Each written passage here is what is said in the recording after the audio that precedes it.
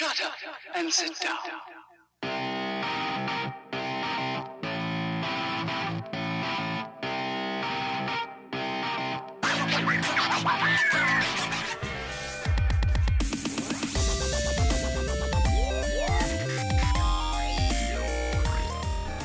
I learned a lesson.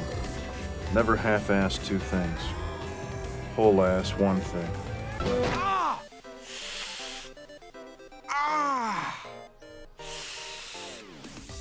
Ah! Ah! Ah! What in the devil's name is this? Portobello mushrooms. Where's the steak? Oh, there's no steak. That's a healthier option. It's organically grown. Oh. You are listening to the Dialed Podcast. Please enjoy. Hey, welcome back to the Dialed Podcast. Again, we appreciate you coming back. And today we are here with Matt LeGrand.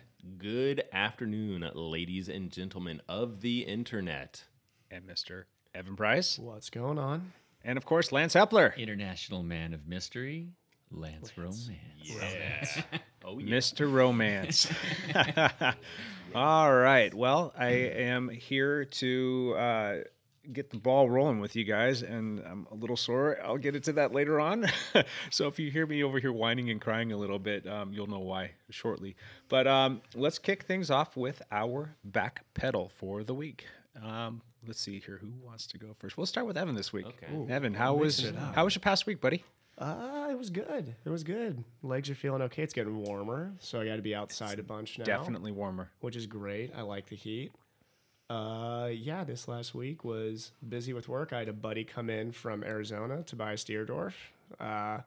He is taking his gravel grinder through the Pacific Northwest for a bit before heading back. Oh, that's cool. So I got to ride with him. Yeah, that was Where's fun. the invite? I know, sorry. Yeah, that was. I didn't actually. I had forgotten he was coming down till Yeah, like Friday. He that's came good. in, so we rode Saturday morning, and then he was gone Sunday morning. So How are you yeah. feeling since St. George? Surprisingly, really good. I'm waiting for the day where I feel terrible, and it hasn't come yet. So I'm hoping I just made it through that okay. So The first couple training sessions back were pretty solid for yeah, you. they were fine. Good. Working on today. I'm hitting up some hills and working on the weaknesses. So Great, yep. great. Yep. Lance, how was your last week, buddy? Fantastic, actually. I raced this last week. Whoa. I did. I lined up down at Portland International Raceway for the circuit race, and I did not get dropped, and I did not embarrass myself. Welcome back, Wow. Lance. I saw some pictures, and you look check. like you had good form. You look good on the bike. I had no sprint legs at the end. That's Wow. going to take a little bit to But how did the develop. bike? Did the back feel okay? Yeah, Good. I Good. actually I didn't have a whole lot of trouble actually staying with the group. So good. which was And which was that's good. intense racing too. So if your back can feel good through Well, that, the- that's the 4 or 5 race isn't quite as intense. I mean, yeah, we averaged like 25 miles an hour for 25 miles or something like that. So I mean, it wasn't short, but I did try to make a move with Sean Martin. He's a teammate. With about 4 laps to go, he like I could see him glancing back, and he gutted down to go, and I tried to go with him, and we failed miserably. I love Sean. Yeah. He's gotten so fast. He has, He's yeah. just a guy that, if you guys are ever in this area, he goes and rides like all the time. So Yeah, I actually got an Strava email from Sean this past week on a segment called Death of Fargo. It's a nice little grinder. It's not like crazy long, but he I think it was maybe I'll fact check this later. We'll say it's about 1:30-ish. He laid down like 750 watts for that average watts for Wow. that thing, and I get the email. I was like, holy, okay, you can have that one for a while, because he took me by like 8 seconds, and he and I went back and forth on that particular one for since before I even knew him. We went back and forth on that, and we're making little comments. Hey, nice job, man. I'm gonna go die out there trying to get it, but Yeah. So just to step back a little bit, Strava is a website that everyone can post their rides, and you can actually compare little segments. So a lot of times it's like hill segments. And if you have the segment, like if you own it, like you're the fastest person, and then someone beats your time later on, you actually get an email either like shortly after the ride or whatever, which we would call an Yeah, because that's what it's titled. It says, says, Sean Martin just told your email, or you sold your segment. You've been dethroned. Right, which I love. It's so funny to fun have stuff. that little, just a little fun, playing with segments. Yeah. So how did that race end up for you, Lance? The best part of the race was we had a teammate that went off the front. Take a wild guess who it was. Mr. Chris Hamill. Chris Hannell, yes, Dr. Chris Hannell went off the front on like the third lap of 13 or something like that we did, and he got half a lap ahead of us. He just crushed it. Yeah, so it was great. So the rest of us just kind of hung back. We didn't do a whole lot of work, so it was fine. I was in the top 15 or 18 or something like that. Definitely the top third. Yeah. You had a good finish, good result. Yeah, so it was good. That's So- a good maiden voyage back. Yeah. That's solid. Yeah. Yeah, and then tell me about your past week as well. What was funny was you had one little like micro ride at the end of the week. So tell us about that whole process. Well, I rode almost 260 miles this last week. Wow. Yeah, so I kept getting out every day. The weather was great, and I was feeling better, and I realized my legs were feeling better, and so I just kept going. And by the Sunday evening, I realized in our Dialed Cycling Team Strava group that for the week I was 0.9 of a mile behind teammate Jordan Rickards. Oh, who just bike? He'll just bike like 80 miles every day. So, Yeah.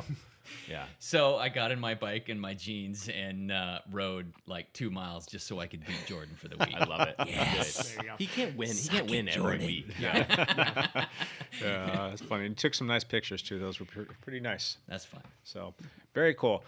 Matt, how was your week? My week was fantastic. Again, weather was good, so snuck out on the bike, did a little bit of running, not too much, and swam a lot. I think I swam like 6 times this past, in a week, so that's good for me. I got to do a very short ride with Jake. I got to do a very nice run with Evan. That was such a nice run. Yeah. That really was. It was. I mean, Beautiful we day, running on the right? trails. And we chatted the whole time. It was almost like, wait a minute, we didn't have a break in our conversation for 8 miles. So Lance, you are in my crosshairs. Let's go. So easy bike ride where we right. chat the whole time. That sounds and stop to take pictures. Yeah. Oh Yes. yeah. That's actually that's right. what we need to do. We'll do okay. So yeah, great week. One other thing too. Let's come back to you real quick for one question, Lance. How about an update on the Lance Romance weight loss program? Oh, This man over here Summer is bod. unstoppable. well, it's the Hepler Focus. I Yeah. warned you about that. Yeah, I'm down to 189 pounds. And I started at almost 230. Insane. Oh my gosh. We see Lance on a regular basis, and I see him on other times throughout the course of the week, whether it be for a ride or race or what have you.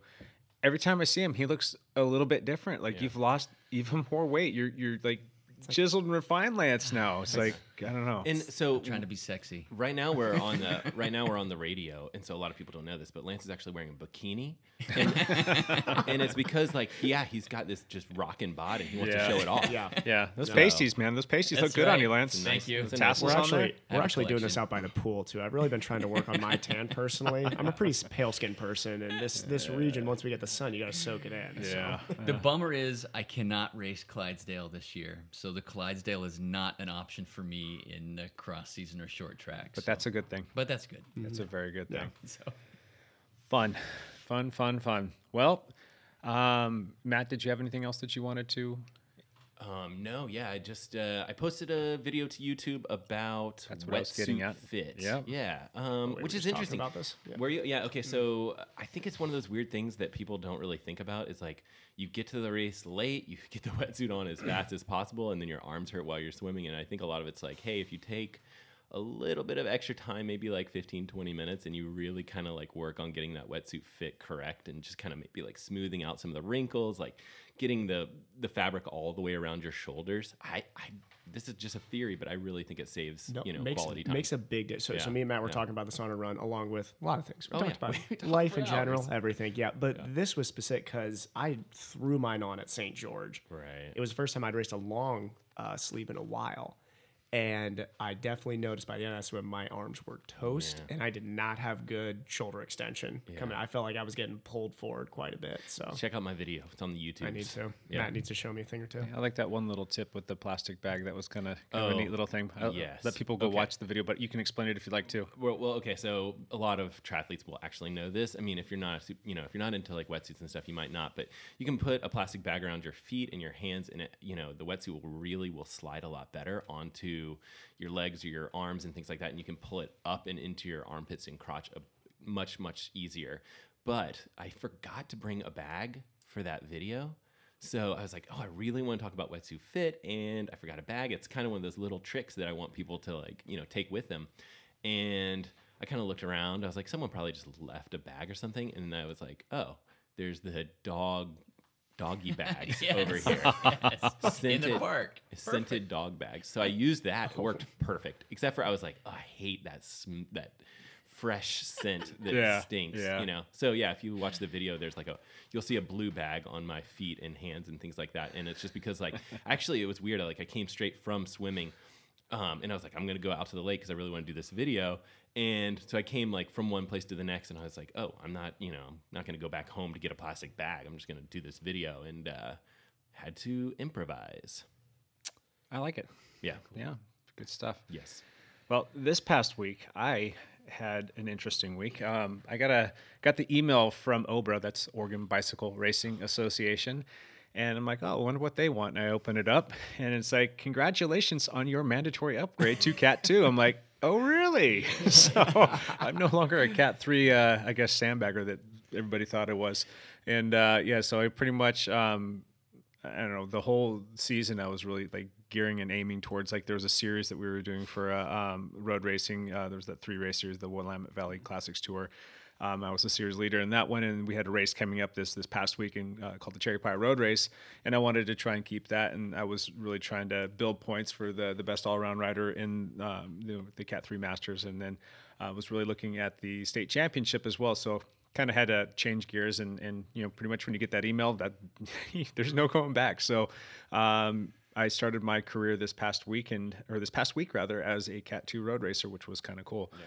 Good for you, Jake. You deserve it. Yeah, you kind of have that nervous anxiety of racing with a whole different breed of people because you're pretty much in the Pro 1-2 classes now. And like, well, how do I stack up against these guys? So went out and did PIR and raced in the 1-2-3s because they actually have a category out there where they include the 3s, and did all right. Kind of sat in and attacked on the first prelim lap and just missed getting points. I was fourth, and I think you have to get third to get points. And then, kind of sat in for the rest of the race and did a little bit of work and ended up getting sixth overall. So I'm like, oh, wait a second, maybe I can do this.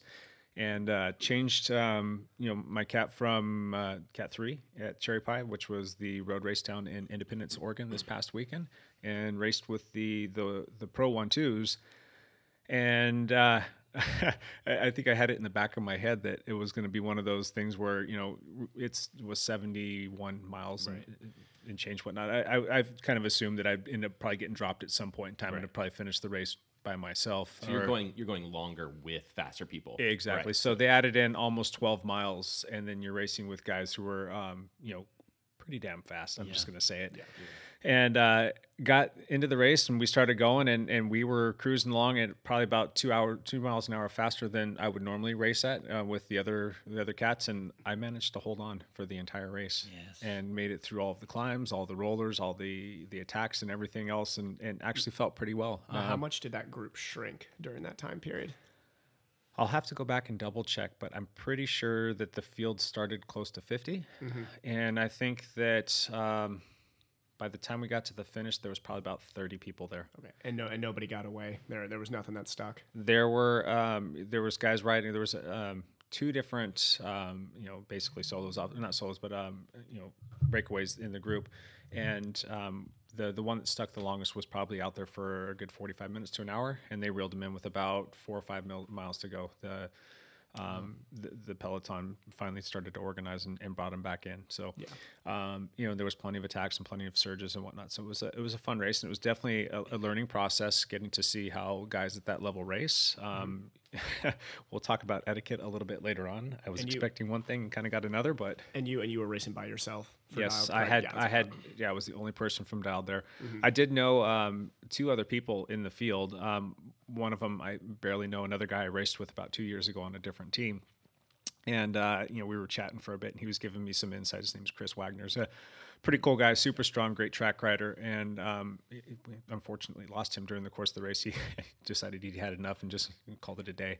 But anyway, get to the very end, and it started getting pretty herky-jerky. There was a lot of surging. There was a lot of nervous tension within the field. And I don't know if it was because we had a warmer day. I think it was about 85 degrees out. By our standards, that's 20, 30, 40 degrees warmer than what we've been racing in all spring long. guys are a little fatigued. It was 70 miles, and it was a pretty intense race. So we get into that last final 1K, and it started getting really messy. There was guys that were, surging quite a bit, and they would start to attack. And then, there was at one point in time where there was a little group that started to do a lead out, and the guy up front literally sat up.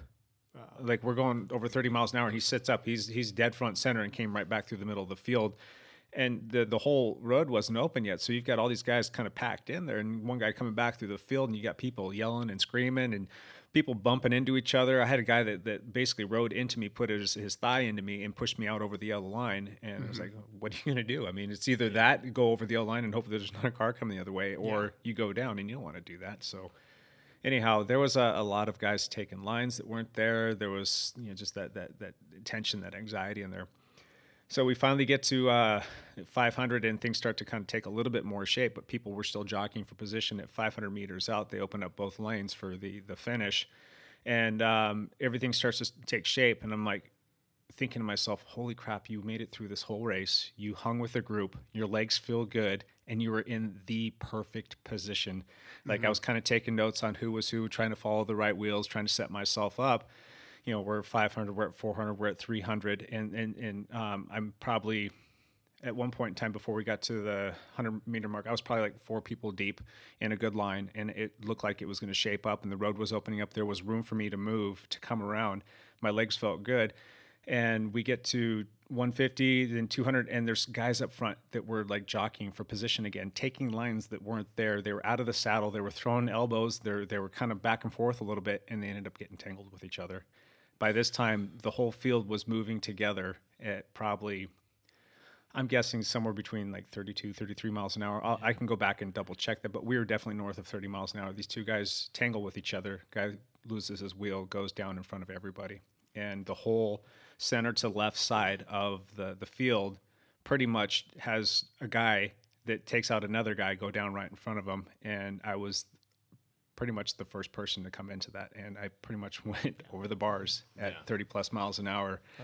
Did a flip in the air and got body slammed on the ground, still flipping hard. And the right side was able to kind of sneak through, and they finished the race. And I was again in the perfect position to sprint that thing out and to hopefully finish on the podium. And that was like, I would have never imagined that to happen for me in my first race. And, it was pretty much all dashed right then and there. And, everybody hit the ground, and you got people moaning, and I think there was 7 or 8 people who went down, and then some other people that stopped for a second and then kind of rode around. And then, I think for about a minute I was there kind of like just gathering my thoughts, like what the hell just happened? Yeah.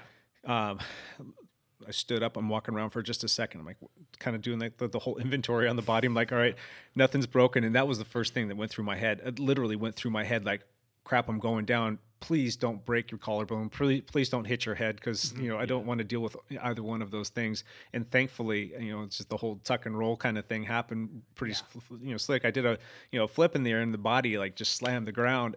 But I got up, did the inventory. I'm like, all right, get back on your bike and finish the race. Because you want to get that finishing point. You want to get the points for the team. And the bike was okay though, because we were just checking out. It looked a lot better than you did. Considering, I mean, I ended up just dealing with 2 broken spokes and some abrasions on the hood, and just a tiny abrasion on the seat. Otherwise, the bike, it doesn't look like anything happened to it. So, Jake's body does not look the same. Yeah. So, Jake, there's the good news is there's video for all of our listeners to check out. Can we post it to the website or anything? We will post that on the website. Okay. I'll make sure to put that up after the show. Right. So I played back the video in slow motion, like zoomed in, and I was like, holy cow, I'm so glad Jake is alive. Because he basically, there was someone that hit someone else and slid out right in front of your front, like they slid out, they were sideways There was in no front way of your you could front avoid wheel. that. I mean, there was nothing you could do, and you were sent flying. Yeah. And what's crazy is how gymnastically, acrobatically you look when you do a full flip, like hit hard, and then basically you're sliding into the curb, which just looks like it's going to be like excruciating, and then boom, you pop right up, and you're like walking to check yourself out, and you can even see it in the video. You're like checking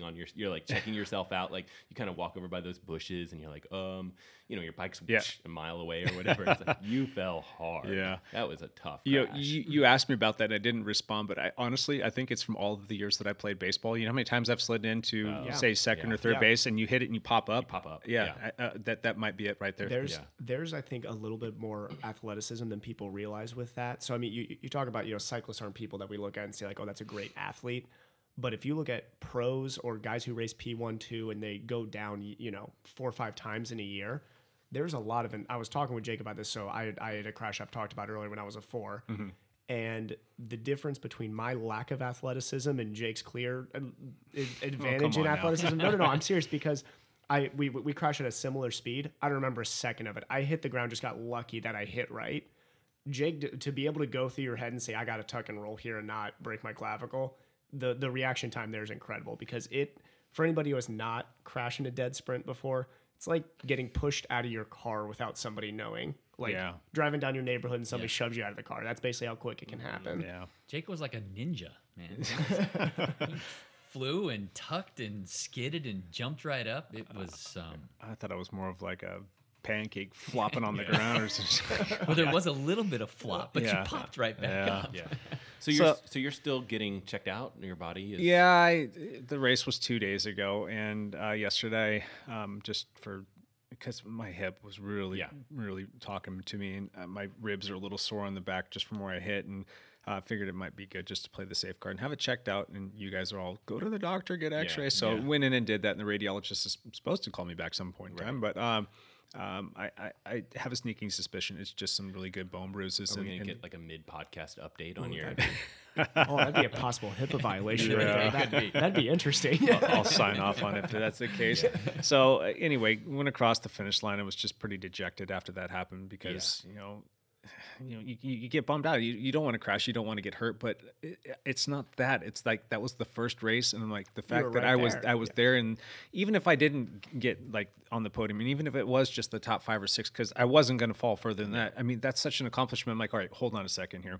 Don't be pissed about that. Just be pissed that you were there. Be grateful. Be grateful that you were there, and be happy that you got a good result. And you know in your heart like what it wasn't, and that was really I was a little taken back at first. I'm like, man, this sucks. I'm gonna have to go race with these guys, and to race at that level, it's a lot of time and energy that you have to put in to get prepared and ready to go. It's almost like a whole lifestyle change, and you have to dedicate even more time to try and be able to hang with these guys. And so how is your training going to change now that you're so obviously you're going into those races are 70, 80 miles long. Yeah. We talked about this on Thursday. Yeah. And you're riding usually 10 hours a week because you're busy as heck. And those are 10 quality hours. Yeah. So, I mean, are you bumping up a couple hours?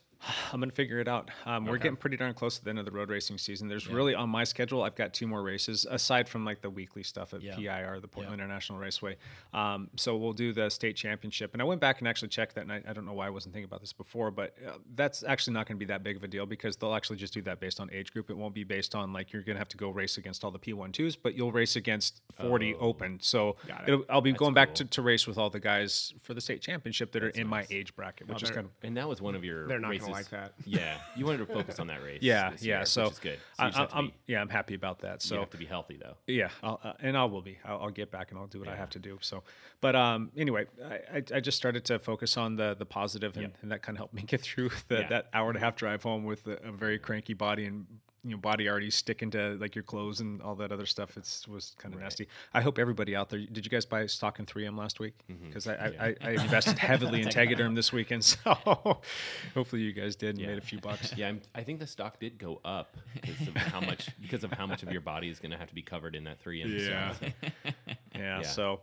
Anyway, that was my week. It was an interesting one. Yeah. So. Well, definitely awesome. Positives to take away that you were like got bumped up to the P1-2s and you were in the mix for the win. Yeah. Like that's crazy. Yeah, it is. I still can't believe it. So the fitness is there. I mean, that's the thing with cycling is at least you get that consistent. There's races coming up. This isn't like a one race and done thing. You got the fitness is there. You just gotta let the body heal. Yeah, I jokingly told my wife when I got home, there's 3 things I need to work on to ride with these guys. One is I need to find the fountain of youth and maybe take a few years off my life. So I'll figure something out there. The second one is I need to lose a few more pounds because these are some small, skinny dudes that can get after it. And three, I need tattoos. I don't have any tattoos, and these guys were tatted from the floor up, man. So We should do that. We should all have like a podcast where we get tattoos together. yeah. So cool. Well, let's get started on our first topic. And I can definitely, talk about this past weekend's race, but let's talk about etiquette as it pertains to riding, racing, triathlons. You can talk about etiquette in life too, but let's kind of run around the table and start us off, Lance. All right, I'm going to start with a topic that is a bit of a pet peeve of mine. I do a lot of cycling around here. We tend to ride on multi-use trails quite often.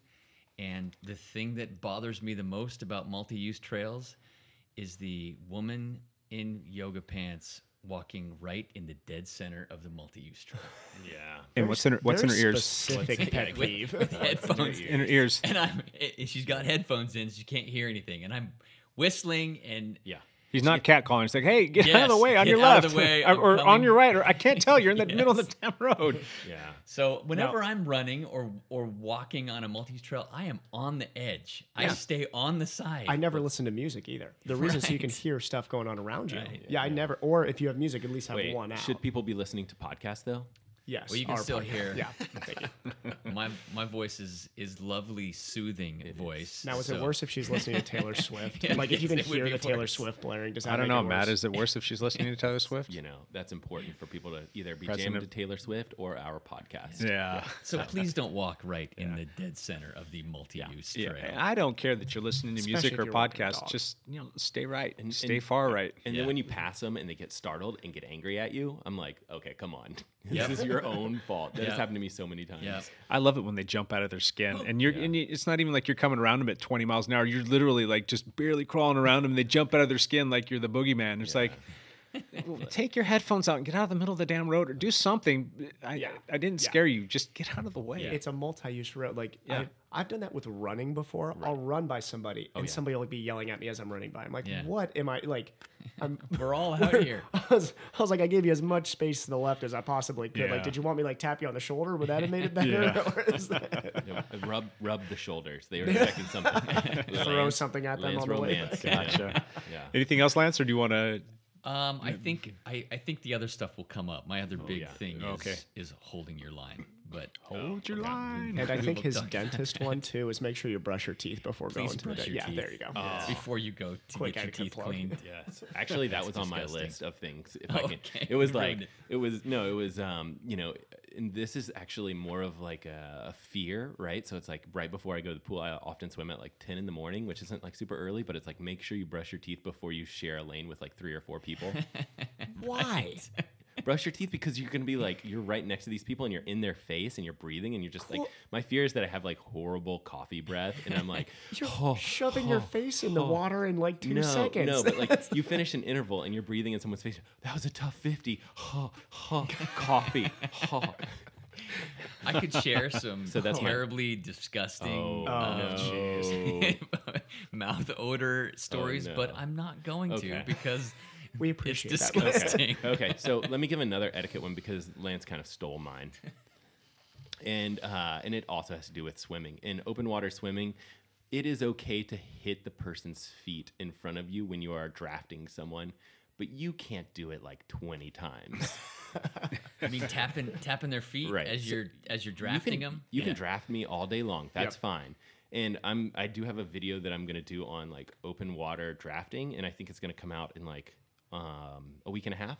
Okay. But and I'll mention this in there. But like when you're swimming, you want to be about half a foot to a foot behind the person that you're swimming, and you want to draft them if you can, right? So if they're the right pace and all this stuff, but you're okay to hit their feet once. But if you're constantly hitting their feet, that is just not cool. Yeah. And it's going to cause 2 problems. Also, it's gonna, you're gonna, also hip. So actually, to go off you, it's actually better for drafting to be next to the hip. yeah. This right. was now. I think this is contested, but I think if you're on the hip, it's better.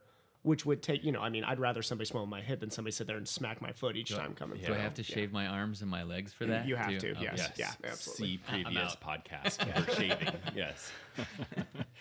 All right, Evan, how about you? Okay, I got a funny story to tell, and then so I've this was another thing me and Matt talked about on our run. We just talked about so many life things on there. Yeah, so We need longer runs, I guess. we do need longer runs. We need to fit in more. So when you are racing, and this is for triathlon. Before we get to cycling etiquette, we can talk about that. But for triathlon, nutrition. Like, so every mile on the run, you got your little nutrition, people holding out the water, people holding out the gels. There is, we're racing, and I'm all for race tactics. I will do anything to annoy you and get in your head during a race, but it's got to be respectful to a certain extent. Right. I'm trying to hurt you as a racer, not trying to actually kill you. So if you are impeding, blocking, or using any tactics in a nutrition area, that's questionable because I'm just gonna tell a story. I had a local race a long time ago. I was coming up on the guy who was leading the race at the time, and I was coming up on him pretty quick, and we both knew that I was a quicker runner. And Matt has a similar story too. But there's so the guy goes. This is a smaller race, so there's only 2 people handing out nutrition at this. This is mile 5, so of a 10K, mile 5.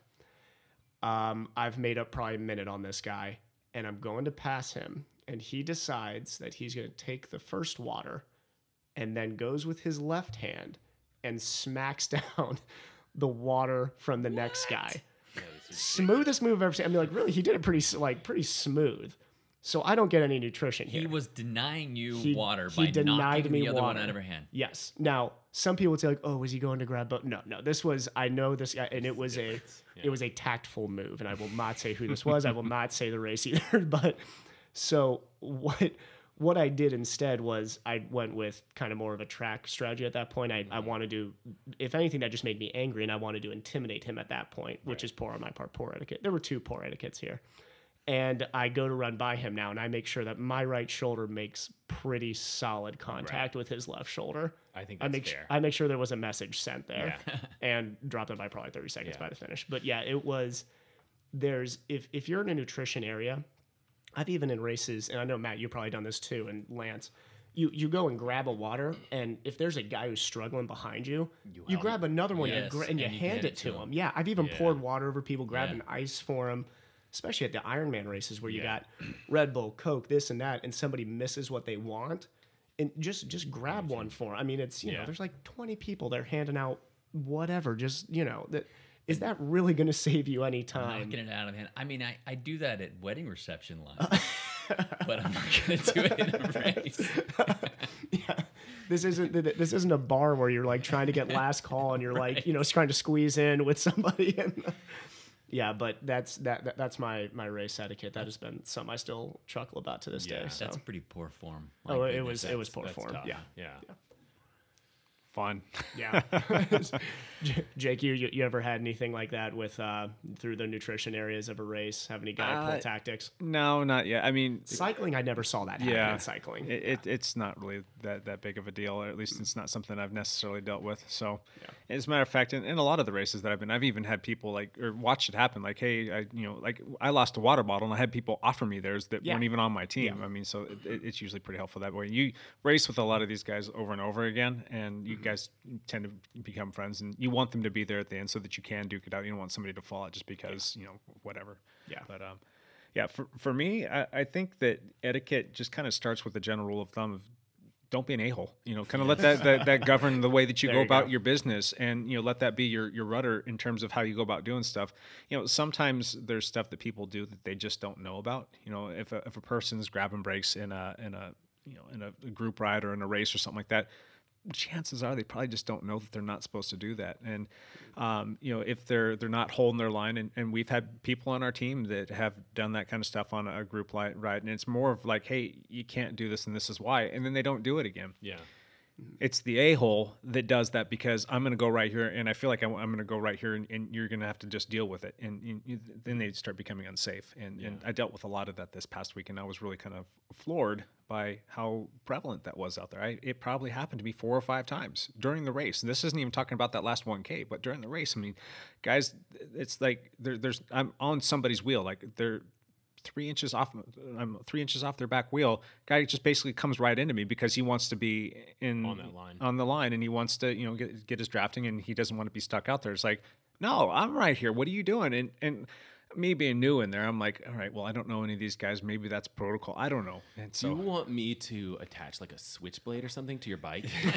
Because I feel like we can remedy some of the problems you're seeing by just they take your line and then it's like razor blade to their tire. yeah. It's like, whoop. You could do like the Batmobile stuff, like So- drop something out the back of your, wheel. Well, we'll do a few more races. We'll see how it goes, and if it becomes a consistent problem. I know people that sit on the board of directors for Obra, so maybe I'll have to have a talk with them. So. Is there? So I know I've had this conversation with the pro Peloton before, talking about how on the world tour even there's always a patron of the Peloton. Yeah. Jans Voigt was that for years. Fabian Cancellara was Yeah, that. yeah. Did you notice during that race, was there anybody in there or a couple guys or a team that you noticed was I kind of conducting what was going on? There was a team in there that was being a little bit more proactive than the others, and it's been kind of normal. I don't want to point fingers at anybody right now, and I don't want to call it any team names, just because I'm too new, and I don't want to be that guy that comes in thinking he knows everything, because really I don't. I'm still trying to get acclimated to what this is, but you've still been racing for a long time. yeah, Just long because you're enough. a 2, some of those guys are young Yeah. and have only been racing for Yeah, 3-4 years. yeah. So that stuff will all kind of rear its head in time. And I was told I mentioned that I rode with Chris Wagner from another team, and he was an old teammate of mine. He did say that it was a little atypical. He said it was a little bit more surgery, a little bit more twitchy. And so I'm just going to chalk it up to being just one of those races. And guys just get agitated when they're dehydrated. Yeah.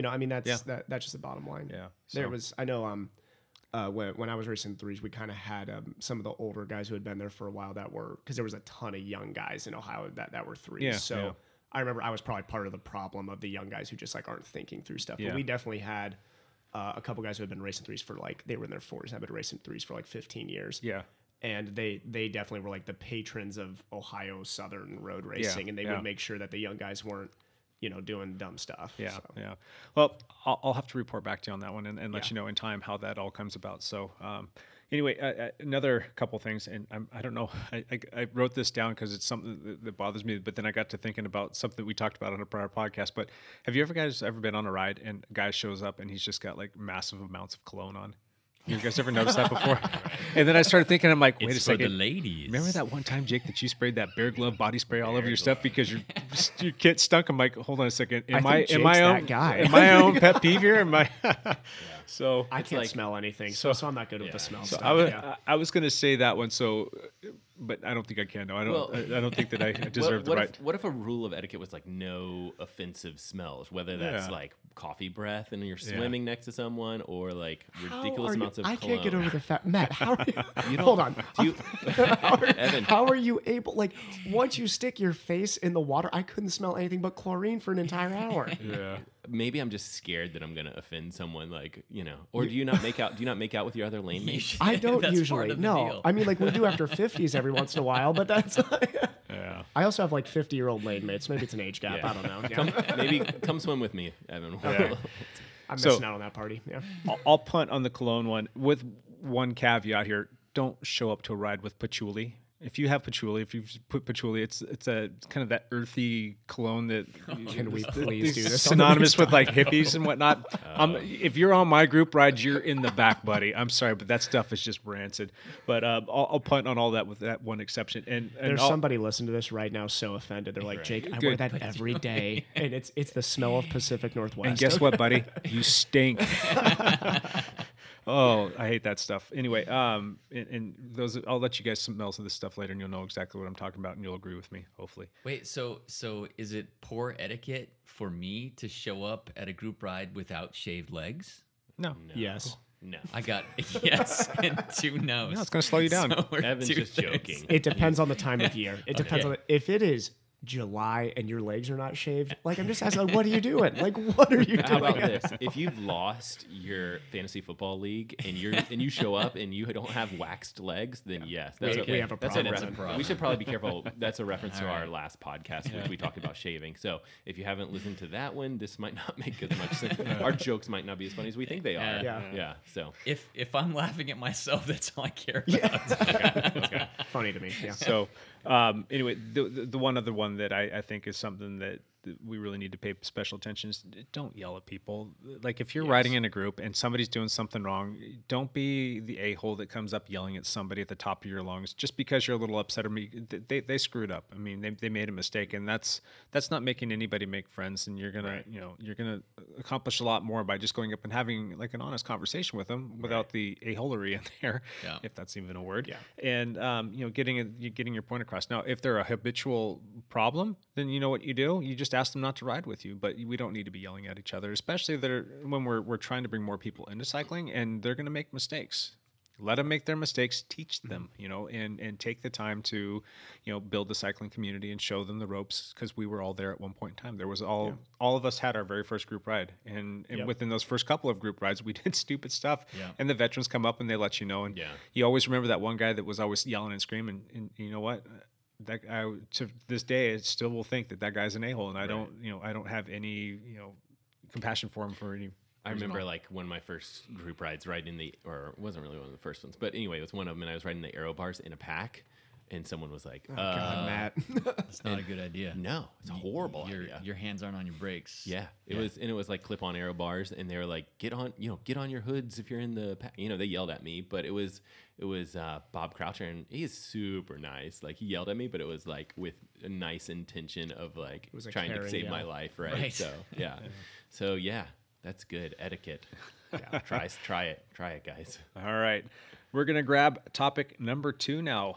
This one's kind of a broad one. We can spend a lot of time talking about it, and we can take it in a million different directions, but we're going to talk about eating strategies. And I'm really fascinated by this, but I'm also at the same time I want to express a little bit of caution that we don't want this to lead down any road for anybody to do a deep dive and kind of fall off a cliff or get into bad habits or having disorders. This is also disclaimer: none of us are nutritionists here, so these are personal opinions from people who are experiences. Yeah, couple medical professionals here and people who race. Nobody's a nutritionist, though, so these are opinions. And that's the fear, is like we joke about our weight on this podcast all the time. Yeah, right. Yeah. But like I just when I coach high school athletes, we just never touch on the subject, and we never will, because there's a lot of fear of developing eating disorders of some sort. So it's and this might all sound like a canned PC response for us, but this is honest and sincere. I don't want this to lead to be a problem with people, but at the same time, I think that we do need to talk about it because it's pretty being open about it's good. It's prevalent in all of our disciplines, everything that we do, and it's it's stuff that's constantly in front of us in life. In the age of the internet, I feel like, and Matt, you're on the front lines of this. I mean, in the age of the internet, with high schoolers growing up now, there's so much more. I mean, any young male or female, but just as an example, like a young male can go online and watch Galen Rupp run and see like, my body doesn't look like that. Like I want to look like, there was a time where you just see magazine pictures and that's all you see, but you're not constantly bombarded with this is what an elite runner's body looks like, or this is what an elite cyclist body looks like, or you hear the stories in cycling about, tell a real quick story. Jan Ullrich, anybody who knows German, the Kaiser was, very, very strong German cyclist in the late 90s, early 2000s. Kind of disgraced now, but very, very strong cyclist at one time. He had eating disorder issues he was a heavier set guy who would go through major binging and then depriving before the Tour de France. He would drop like 10, 20 pounds before the Tour.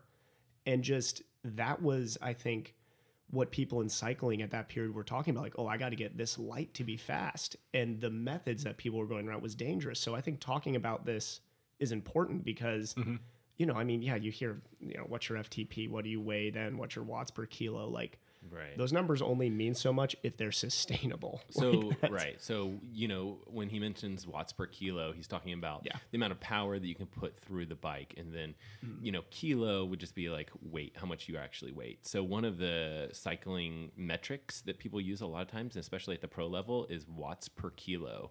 So a little bit of back history on that. It's so because weight is important, especially if you're climbing a lot and, that watts per kilo number is somewhat critical. So it's tricky. It's a tricky balance where we want to discuss nutrition, but we don't want to have people be like, nope, you got to starve yourself. Yeah.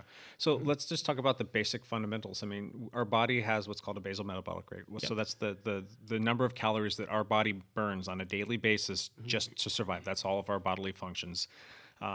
breathing and heart rate and all that other fun stuff. And then we add on top of that our physical activity that we need to get through the day to propel ourselves to walk around. I mean, from walking from here to the refrigerator to go, toss back whatever's in the fridge takes calories to get there. But it ends up becoming just kind of a basic math problem for a lot of people that aren't in like, the athletic realm or in the high, endurance or, just athletes in general. For them, it just becomes a basic math problem. If you're putting in 4,000 or 5,000 calories in your body and you're only burning, 2,500 calories a day, you're going to have a net positive calorie, and your body's super efficient about holding on to that because our bodies, it doesn't have a brain. It doesn't know when it's getting its next meal, so it's going to want to hold on to that for future needs. Right. Winter's coming. Exactly. Winter's coming. You got to get ready. Yeah.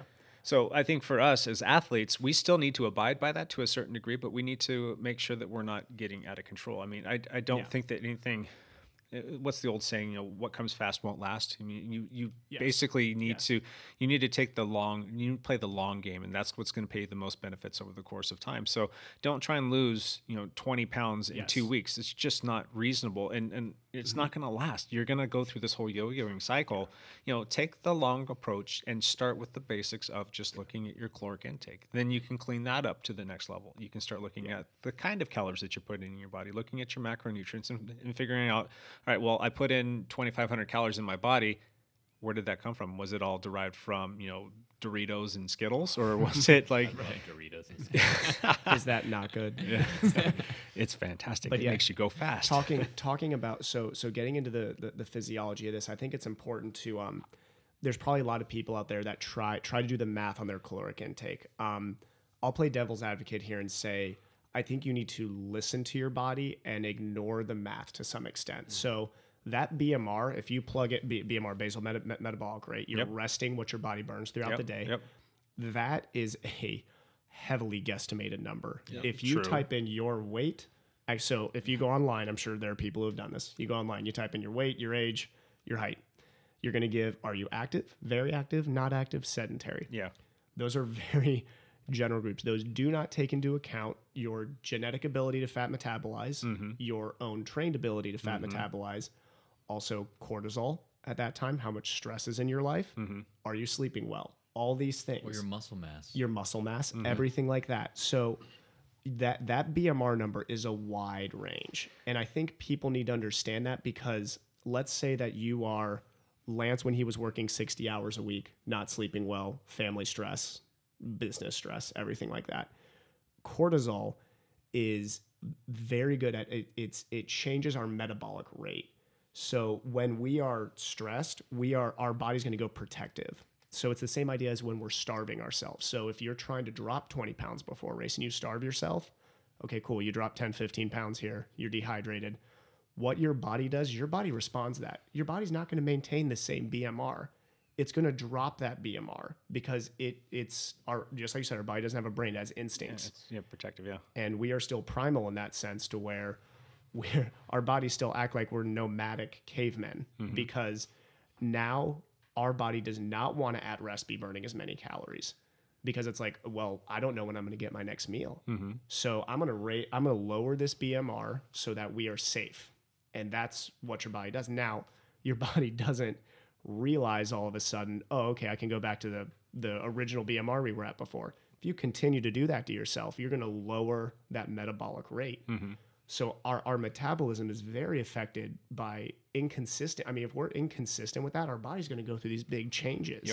Yep. And people have got to be careful with that when they plug in and say, oh, I'm burning 2,500 calories with my BMR. I need to be taking in this many calories a day. And if you just work off that math equation, you're not taking in sleep, stress, everything like that can affect those numbers. So I think just listening to your body is the key. You got to listen to your body. Yeah, but at the same time, you just want to get in the ballpark. I mean, you can have a ballpark idea. Nothing's going to be an exact science. But again, if you're going in there and you're hypothetically guessing that your BMR, then, well, maybe it's 3,500 calories or maybe it's like 1,000. I mean, that's what throws big curveballs. And yes, we need to take all those variables into consideration. And if you have issues with any of those variables, that's probably a pretty good time to go and consult with a nutritionist and talk about what's going on with you in your life. So our assumptions are that you're getting ample rest, that you are, you kind of have an idea of where that's at, that you don't have too much stress in your life, and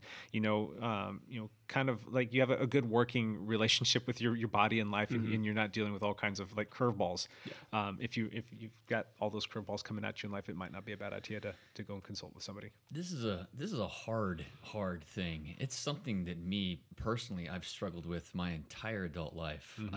I have yo-yoed back and forth quite a bit, and it's that same cycle where I'll go through a period of higher stress, or I'm injured and can't really be very active, and ice cream tastes good. Yeah. So Our caveman really likes. Your There's inner the caveman likes psychology ice of when you cream. get hurt too. It's Yes. depressing because you can't be out doing what you love. Right. So So I've struggled with it quite a bit. I mean, over the last 20 years, I would fluctuate between race season and out of race season, or being injured or not injured, and I don't know that I've figured it out. I don't think anybody has. Don't worry. But you're I'm doing still working you're at doing a it. pretty good job of it though, Lance. I mean, you got injured and you put on a little bit of weight. I 'cause- stopped eating ice cream. Period. It sucks. But and you've lost a lot of weight quickly. But I think that your body responds well to exercise, and you're exercising Yes. like a madman. But you're also eating healthy. You're Yes. eating consistently good food, and you're not getting out of control. So there's a balance between focusing on what you know you need to do and not letting it lead to an eating disorder, and that can be a difficult thing to do. Yes.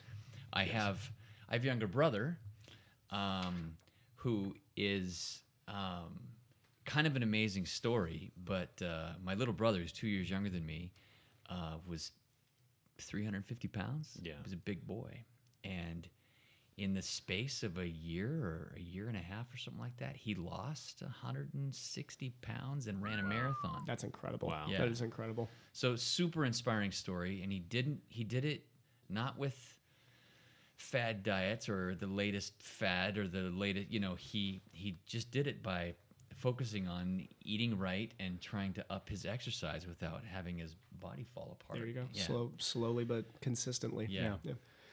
So So speaking of fad diet, let's get into some fad diets here. I think that's kind of the core of this topic, because there's a lot right now. yeah. And I mean, we see them all over our Facebook feeds. Everybody's got one that they can mention. But yeah, I mean, we can go Yeah. just this laundry list of them. I mean, you hear about paleo diet, you've got the keto diet, you've got South Beach diet, the Mediterranean. There's just all these diets. I'm like, why? I mean, it's like, is it somebody trying to pitch something, or what are we chasing now? Or don't tell me again, like, oh, we're not eating fats today, or no, it's carbs. We're not doing carbs right now. Yeah. Oh, my bad. Butter's bad. My whole plan is to come up with a big fad diet and be able to sell it. and then retire. The ice cream immediately. diet. The ice cream diet. You have one scoop of ice cream a day. There you go. And that's it. And you lose a pound for 2 weeks, and then you go back to ice cream. The spoon is really small. Yeah. too. So, Evan, what's your biggest pet peeve in terms of diets out there? I've got a bunch of pet peeves on this. I'll try to keep this short. So here's my general rule. If you are attempting a diet, a big change in your own diet, the word diet should just be what you consistently eat.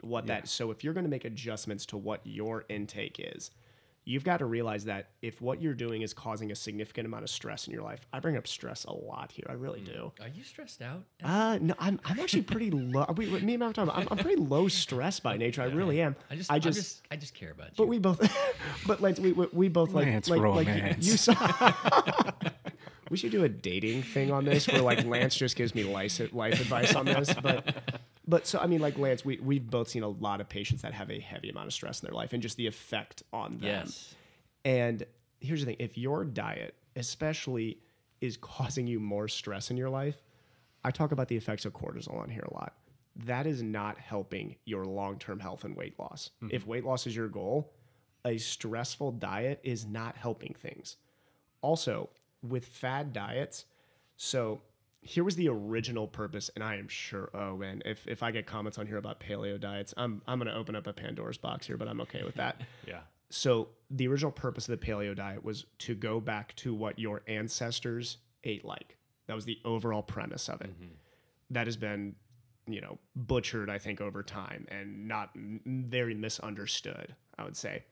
So let's say that you are German, and from Germany and eat a heavy sauerkraut and sausage diet for your entire, life, basically.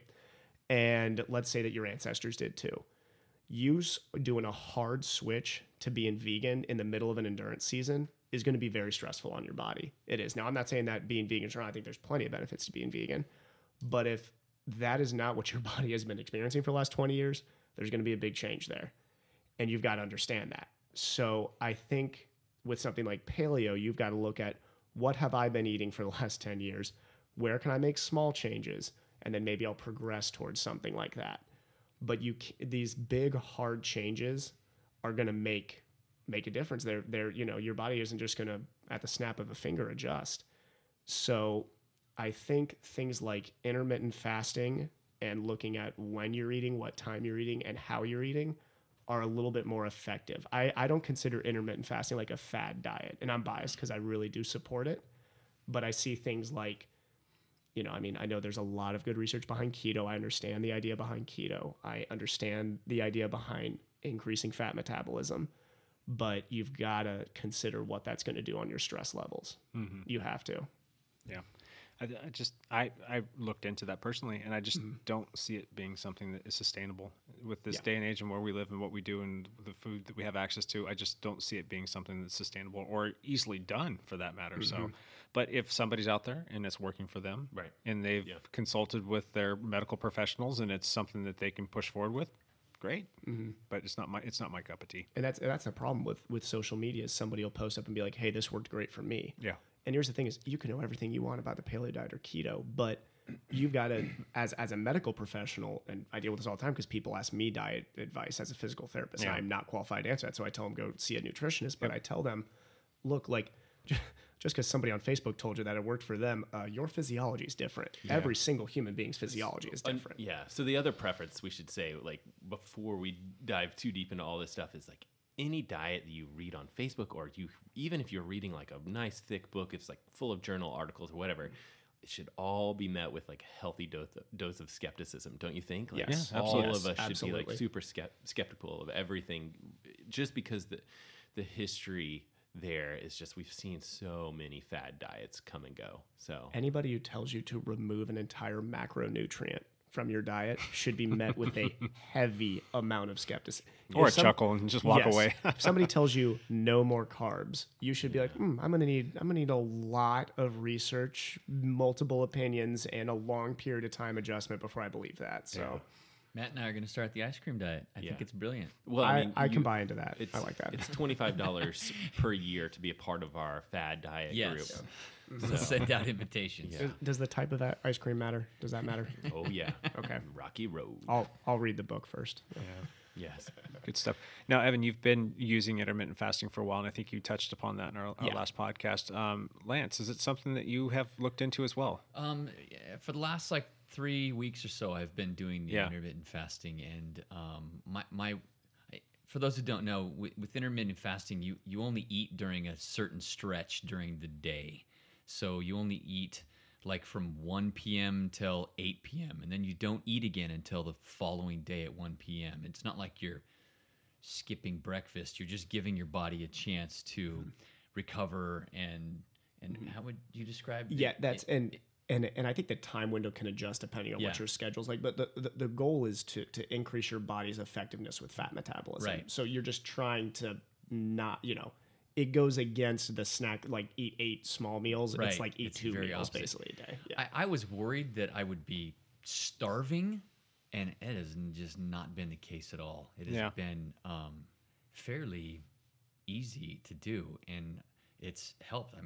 It's kind of kickstarted things a little bit for me too. Yeah, So I've actually been doing it as well for, I'm coming up on 2.5, almost 3 months. And I was struggling, I use that word loosely, but we get back to cycling, and it is beneficial to be lighter. Your watts per kilogram, the comparison of how much power your body can produce to your weight as it pertains to how fast you can go up a hill, can be tremendously affected by, being 10 pounds lighter.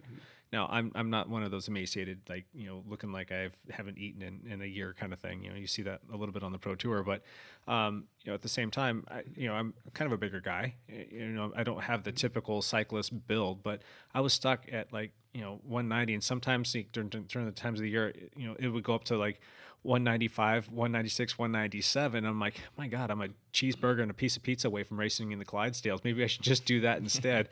But I that's not where I want to be, and I don't think that I should be racing in that class. And so, I would get down and I'd work my butt off, and I'd get down to like 190. And I'm like, all right, something's not clicking, because I'm eating pretty clean. I'm checking my calories, and I'm trying to make sure that I'm not going over, like kind of like a rough ballpark idea of how many calories I thought I should be burning. And and I would obviously increase that if I had like a heavy training day and whatnot. But I was always trying to stay where I was, just a few calories less than what I thought my body was burning. I still couldn't get below. And then finally I'm like, all right, I went into my doctor, got my annual physical, and he's like, you got any questions or comments or concerns? And I told him that story. I'm like, I'm struggling. I can't get below this. He's like, have you looked into intermittent fasting? I'm like, well, I've seen it. I've kind of had a couple like, blogs or something like that. I've read about it. He's like, look into it, read it, just read up on it just a little bit more. And I did. Yeah, I think a lot of physicians are going to start recommending it, because there's so much research right now coming out in like some of it's coming, Bay Area, and it's just like a lot of things along the lines of like they're doing it with people that are going through chemotherapy and things like that, and they're just seeing really interesting results. I've got a list here. I mean, it's just like it may help prevent Alzheimer's. It might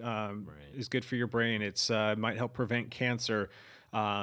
Cellular repair. I mean, there's just a laundry list of things. And if you go and start to do some of the research and look at the medical journals, not some Yahoo that's writing a book that he's trying to sell. Yes. There's research that keeps coming out. And they've been using this for some time for a lot of different people that have different medical conditions. So anyway, looked into it, tried it. And then all of a sudden I went from being, I think when I started, I was 194. And now I think the last time I weighed myself was 182. And I wanted to get to 180. I'm just about there. My goal was to be at 180 pounds for the State Road Racing Championship, which is still a little bit heavy for a cyclist. You're 6'2"? How tall are you? I'm 6 foot tall. 6 foot. Yeah, I carry a lot of muscle mass. He puts out a lot of watts. Yeah. I can walk into a gym and just smell the weights, and I'll put on 5 pounds. So it's just one of those crazy things. But anyhow, it's worked out pretty well for me, and I can feel I feel better. Yeah. I really do. And for anybody who wants to research this stuff yourself, I will say, be specific about the search engines you're using. You can Google, that's fine, but look at PubMed, PUBMED. Look at different medical journals, anything like that, because that is where you're going to see. I know I mentioned a lot about studies. All the studies I'm referencing are what we call randomized control trials. Occasionally, there are some case series, is what they'll call. A case series would be a couple studies of one subject, and they kind of bring those studies together and say like, hey, this is what these 8 different case studies said about this. But a randomized control trial has blinds, which is basically where you are trying to take away the placebo effect, which is another argument, but it's the goal of a blind is to take away the placebo. And they're very, stronger studies if it's a bigger randomized control trial. I'm not saying, like, obviously anybody here who's not in the medical field, I'm not saying you have to like read through the methods section of the study and like assess the quality of it, but it's better than typing into Google and going onto some guy's blog who's sitting there talking about it. What about my cousin posted this one thing that he lost some weight on Facebook. That's a good place too, right? Yes, yeah. Personal post from Facebook. No. And this is the thing about it is, I mean, weight, I think, is in endurance sports, whether we try to not talk about it or not, it's important. And being a medical professional, I'm more concerned about people doing this healthy than what people's FTP is. And that's, so when we're talking about watts per kilo, so I'll play devil's advocate here. And Matt had mentioned this before, where you can be fast for a year if you're losing a lot of weight. Yeah. But there's going to be some long-term effects here. So let's look at some cyclists who have lost significant amount of weight and used to actually dope with cortisol. If you looked at some positive tests when guys test positive for cortisol, you're like, why are guys testing positive for cortisol? So before big races, they would use cortisol to literally eat away their own skeletal muscle. So stress causes you to lose skeletal muscle. That is, your body will start using that as an energy source, which is an incredibly inefficient thing. Our body can be really dumb sometimes, but why they would do that is if you look at a guy like, I don't want to toss out pro names here, I know, but like if you look at the really gaunt guys in the 90s who were racing the Tour when weight became very important, their bodies were eating away their skeletal muscle when they were doping prior to those races because they would use cortisol to drop a little bit more weight. So that's how these guys who can put out massive amounts of watts in short periods of time. Now they would dose this specifically. They'd have a doctor, they weren't like taking in a ton of cortisol and dropping all their skeletal muscle. They would do it specifically. But your body, when you're stressed about your diet and your weight, is not microdosing cortisol into your system. You will lose the ability to put out hard, good watts as you drop that weight if you drop it too fast. Yeah. And I mean, I can speak from personal experience. I know anybody who knows me personally know I went through a period where I had 2 stress fractures in what was probably my fastest, what could have potentially been my fastest season. Mm-hmm. But I dropped down very, very light for a 6 foot tall person. And I had a lot of stress in my life at that time. And I was losing skeletal mass. And that was, I think, what led to a stress fracture at some point. So Ouch. I'm just giving people you got to be careful, consistent, and be nice to yourself. Yeah. Maybe that's the best thing. Be nice to yourself. Yeah. Better. Yeah, I do know that I do want to get to a certain amount, but I don't want to get to the point where, if I hit 180, what if I get down to 170? What if I get down to 165? Me, I think that I'll start to lose my power, and and that's not something that I want to lose. And you're doing it in the right way. Yeah. I mean, you're slowly getting So there. it's slowly getting down there, finding that little balance point, and finding out what works well for you, and knowing when enough is enough, and just kind of holding it there. Don't overdo it. Yeah. It's have a healthy body image. Yes. Have a healthy approach to what you're doing. Go to the grocery store and shop the perimeter. Stay away from those middle aisles. That produce section. Exactly. Yeah. Stay away from the processed stuff. Eat all your fresh produce, and if you do the meat thing, get some fresh organic cuts of stuff that hasn't been like pumped full of all kinds of crazy. Which is a different way to think about it, which I think is really cool. It's like, hey, eat more. Like, this is your diet. Eat more of this. Eat more. You get to. This is this is the cool. Yeah. My cool thoughts on diet is like, hey, I know my diet's not that great, but if my goal is to eat more vegetables, eat more salad, then your mind is like, okay, I'm not starving myself. I'm gonna get some, I'm gonna eat some really tasty vegetables. I'm gonna hit that produce section. Yeah. Yeah.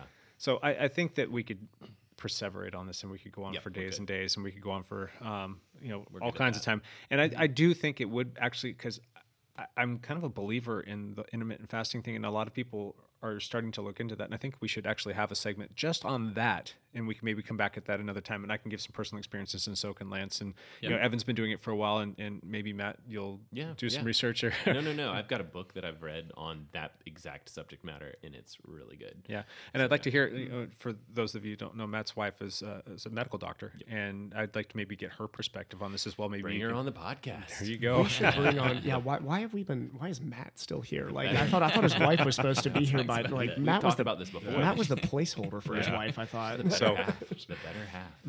before we jump into our last little bit, let's run around just with respect to nutrition. Do you guys have like a healthy snack that you absolutely love, or even just like a small meal, something that's like, man, that's my go-to. That's so good. Do you guys have anything that you can toss out there for our listeners that might be interested in what it is that you eat? That could be good, that they could toss in their daily? Yeah, no. If you we've talked about like juicing vegetables and Yep, stuff like that yep. before. And I don't do like a traditional juice where all the pulp is separated. I do like I'll make like a mason Smoothie. jar with the pulp included. And man, that's fantastic because I'll do a little bit of juice in there so it's sweeter too. And you're getting all that fiber, all that good vegetable goodness, and you're kind of drinking it. So it's a pretty quick, easy snack that's it's in the fridge if it's ready to go. And I feel like that's good, and I enjoy it. So I think that's one of the big things. Is like you got to enjoy it. So juicing's a good thing, yeah. Yeah. I enjoy the juice as well. How about you, Evan? I for a while, and I'm starting to get back to it now. I make a certain chicken masala dish on Sundays, and I portion it out through the week for dinner usually. Sure. And I use a ton of turmeric, which is if anybody's looking for like an cumin and turmeric. Okay. Yep. Both good, like anti-acidity sort of. I'm sure somebody who's a nutritionist could get on here and talk more specifically, but it's interesting because we actually had a in-service with a spinal doc who he was talking about like, hey, what are your guys like alternative go-tos as physical therapists from non-surgical, non-physical therapy stuff. And he had mentioned, he's like, I tell my patients to start cooking with more turmeric. Yep. There was a guy who had like 30 years of experience. And I was like, awesome. Been using that Cool. for a while, like the anti-inflammatories about that, the helping with pain management, helping with Pain management's the key there. Absolutely. Took a couple extra doses of that the last 2 nights, but Just started taking spoonfuls of turmeric there. You go. yeah. How about you, Lance? I try to keep fresh fruit in the fridge all the time. Yeah. Blueberries and strawberries specifically. Yep. So I do like to do that. One of the things I struggle with is I love crunchy snacks. Yeah, Right? absolutely. And chips are terrible for you. Whoa, what? It's a vegetable. Too many It's chips are vegetable. too many chips are terrible for you. Yeah. So one of the things I buy at Costco is these crackers called Mary's Gone crackers. Okay. They're actually made out of seeds, so they're gluten free. There's no potato in them. They're like pressed seeds, and they're really crunchy, and it satisfies my crunch urge. That's a lot of seeds. How many seeds They're, go into that? they're good. They taste kind of like cardboard, but Oh, you just ruined it for but me. it satisfies that It's crunchiness. that chip alternative. Yes. How it's does a it go chip with like a alternative. good salsa? Perfect. Oh man, Like guys are great making on me hungry salsa right now. or like nut butters. It goes great with nut butters. Let's not talk about nut butters anymore. Lance, I'm coming to your house. I'm like, we're talking about snacks and stuff, and I'm getting hungry. So coming over. funny. I'm coming over for your seed chips. Do we have to go back to like the chamois cream conversation now? No. Another one from a See previous podcast. See previous podcast for See, reference. yeah. Yes. Hashtag previous podcast. Yes. My personal one that I've been doing for a while that is super good is I'll get out a Honeycrisp apple. I love those. We eat those. We go through those things like they're water here in my family. So I'll cut it up into like little cubes, toss it into a bowl, and I'll put a couple good spoonfuls of Greek yogurt in there. And then I'll throw on top of that some almonds and some dried berries. So it's like strawberry, raspberry, blueberry, and there might be one other. And they're dried. Mix it all up together, and that is so flipping good. Yeah, Try it sometime, and it's not bad for you. It's low glycemic because you got some protein in there. You got some fats from the almonds. It's a very nicely well balanced meal. Give that a shot, folks. It's good. Oh yeah. It's good for you I too. should start sneaking over to you guys' houses for like midday lunches. Yeah, like, snack hey, time. Hey, Matt, what's for lunch, huh? Yeah. All right. So we just gave you our little food thing. Let's kick it into our last little bit here, and we're gonna do our tip of the day. We're gonna kind of go around the table. Matt, can we start with you? So yeah, this is tough because I have lots of little tips that I want to slowly dish out over like some YouTube videos and things like that. But since we have a lot of cyclists, one video that I'm going to talk about is like, you know, a couple quick things that you can do post ride. You know, I'll come up with a clever title. But here's one for some of us around the table here that might not, you know, this is something you guys might not do. You can purchase a little like USB hub that all it does is plugs into an outlet and has a whole bunch of little USB plugs.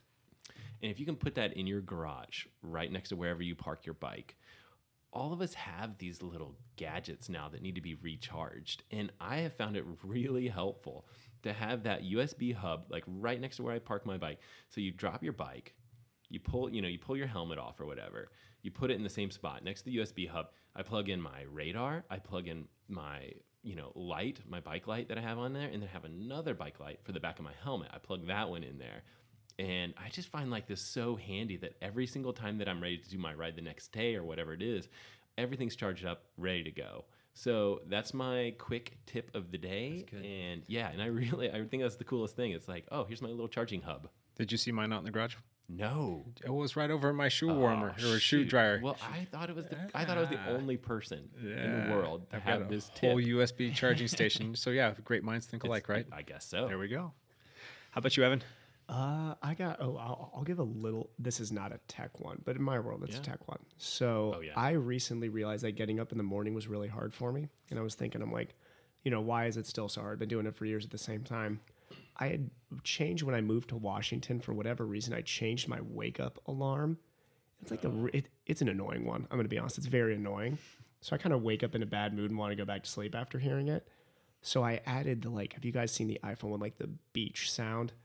No. Oh, it's No. so nice. It's like this, like The waves it's like it's a crashing. wave crashing, and like there's a seagull in the background. It's so much nicer to wake up to. Now I will admit it's not as loud. So if you're like a really, really heavy sleeper, it may be rough.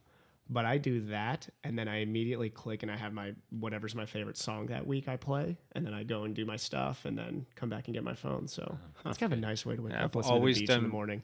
done music for me. Yeah. That was Yeah. always my. I used to do a radio station. That was rough to wake up to, though. If there's a guy talking right away, I'm like, I don't want to have to hear somebody talk at 4:30 a.m. Shut up. Exactly.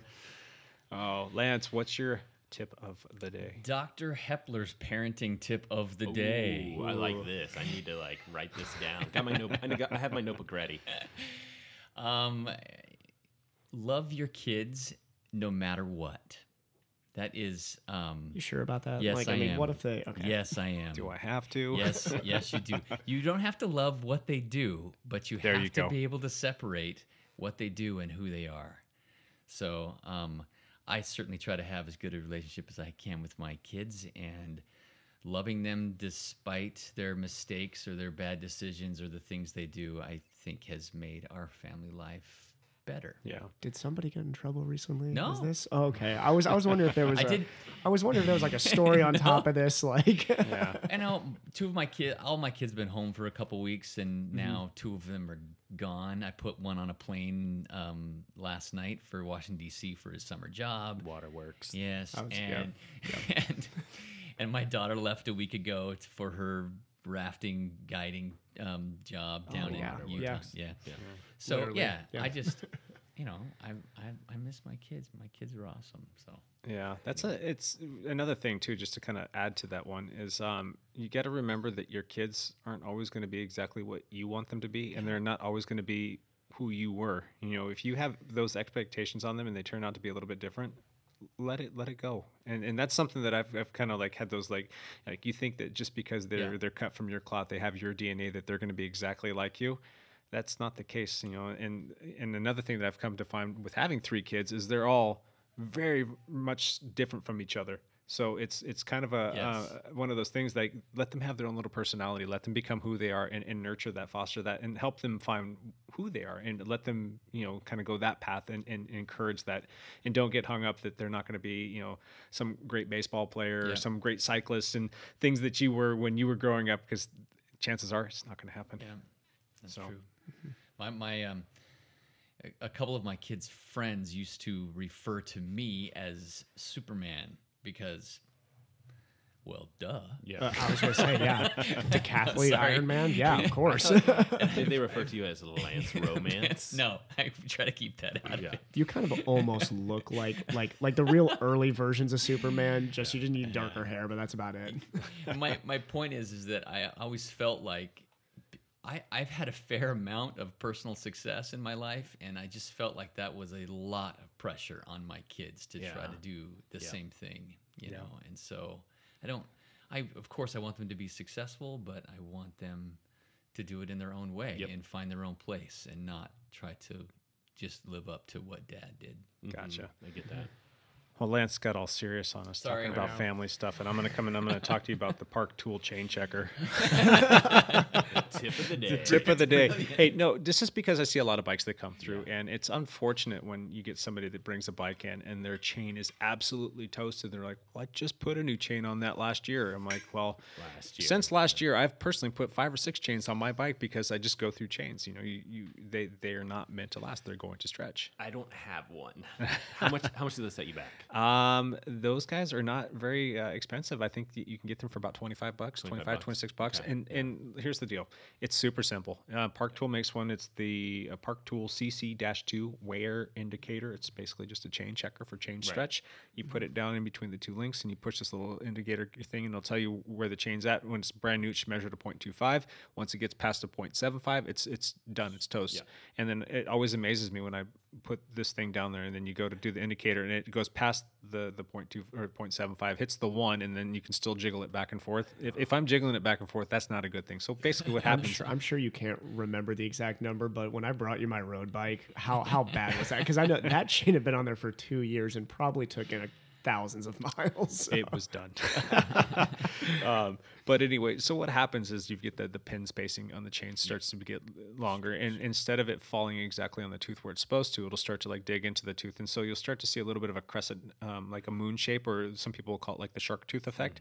And what the cogs of your cassette and what the teeth and the chain rings will start to do is hold on to the chain, and then you'll start to get some really bad shifting. You'll start to get some chain drops. You'll get chain suck, and it's just unnecessary wear that happens to your bike. So instead of you putting on a anywhere from say $20 to $50 chain, depending upon what kind of chain you're putting on there, you're now having to put on a new cassette, which for a lot of people is going to cost you about $100, or you're going to have to change out your chain rings, which could cost you another $100-$200, as opposed to just doing that one chain. That's you want your bike to be butter smooth, you want it to shift well, and you want it to perform the way that you want it to perform, and you don't want to be out there having mechanicals while you're out on the road or in a race. So just get a chain checker, come home, check your bike. Yeah, it does. You should be like every time you clean your chain, which depending upon where you live and what time year it is, you should be cleaning it at least every like 2 to 3 rides. When you do that, just check it. It takes you literally 10 seconds to check. So that's just kind of my little tip of the day. Good tip. All right, Amazon, I got to purchase that. There's less expensive ones, but I like that one in particular because it gives a more accurate reading, and it's very, very simple to use. You don't have to be some very gifted mechanic to put that thing on there and check it. So, okay, let's run around the table and do our one last thing. We're at the end of the show, and make it quick, boys. Lance, let's start with you. Shout out to the guys I rode with on Saturday. I did the Mari ride again. Oh, I like that guy. There was about 20 of us on the ride. Awesome. Yeah, and we rode like 70 miles and like 5,000 feet of vertical. So it was a solid ride for me. But one of the things I struggle with is going uphill fast, and they all know that. And with about 20 miles to go, we were climbing one specific, it was about a 2-mile climb. It was up Vernon Road, which is out Washougal River Road. Yep. And I'm climbing up Vernon, and one of the guys, his name is Thomas, he put his hand on my back and pushed me all the way up the hill so I wouldn't lose the group. That boy. Yeah. Nice. So thank you, Thomas, for pushing me, and then he did it on every hill for the rest of the ride. It was glorious. Yeah. So, anyway. Very cool. Evan, one last thing. I'll give a shout out for a little international one here. I've been watching the Giro every day for anybody tracking that. Simon Yates is in yellow right now, and he is doing wonderfully well. So that's cool. Yeah, it is. Froome is not doing so well, but it is going to be an exciting race. A lot of guys within a minute of each other now going to the second and third weeks here. So that's fun. Mm-hmm. Cool. Yeah. Matt, one last thing. Yeah, so we said this before, be skeptical of, what you read on the internet, and be skeptical of what we say too. We give a lot of just, we try to joke around and stuff like that, but we do drop a little bit of advice here and there. Be skeptical of it. That's my suggestion. And then with that, here's another tip from me, and that is to wear sunscreen. Be skeptical of that. Be skeptical of anything that we suggest here, but you should wear sunscreen, guys. It's sunny out. It's really sunny, so don't forget your sunscreen. 100% agree with you. So very cool. I am going to say a big congratulations to Ian Gibson as a teammate of ours. He won his first road race, and it was spectacular. It was huge group effort, and they went into this thing with a plan of exactly what they wanted to execute, and guess what? They executed it to a T. Yeah. To a T. So Ian gets his first road racing victory in the Masters 50 Plus down at the Cherry Pie Road Race, and it wouldn't have happened without the likes of his teammates Michael Myers and Whitney Phillips and Andy Levine, and there's a friend of the team. His name's John Hatfield. Those guys all really just played the whole thing perfectly, and he got his first win. And the other last thing is. Have Tegaderm in your medicine cabinet. It's a good thing to have around when things go sideways. And again, I hope you guys bought stock in 3M last week, because I probably sent their stocks skyrocketing after all the Tegaderm that I purchased this past weekend. So, all right, we are at the end of the show, and before we say goodbye, we just wanted to remind you one more time where you can find us. Yeah. You can email any of us at our Dialed Podcast emails, and you can reach Matt and Evan and Lance and Jake all of those names at dialedpodcast.com. Send us an email. Let us know what you think, and give us some feedback, and tell us if we're doing good, or tell us if we need to go back and check ourselves. You can also find us on Instagram at Dialed Podcast, or you can look us up on the old Facebook, or Bookface, as Evan would say, at Dialed Podcast there as well. I think that's about it, you guys. Thanks for subscribing for any of you guys that are new. Yes. And if you rate us, make sure that, yes, there's only 5 stars, but try to push it. Try to get 6, 7 stars on it. You can even make a comment and be like, that was a 7 out of 5 podcast right now. That's pretty good. Yeah. Thanks for listening, guys. Yeah, we really do thank you. appreciate that. And you guys can find us on iTunes. You can find us on Stitcher. You can find us on Google Play. And I think there's probably about 3 or 4 other ones out there. I didn't know that there were so many places that podcasts can go. Yeah. It's kind of a cool thing. Oh, so yeah. listen to us all over the place. You guys, thank you again for coming back. I hope you guys have a great week. And to everybody listening, thank you for listening. You guys have a good one. Bye for now.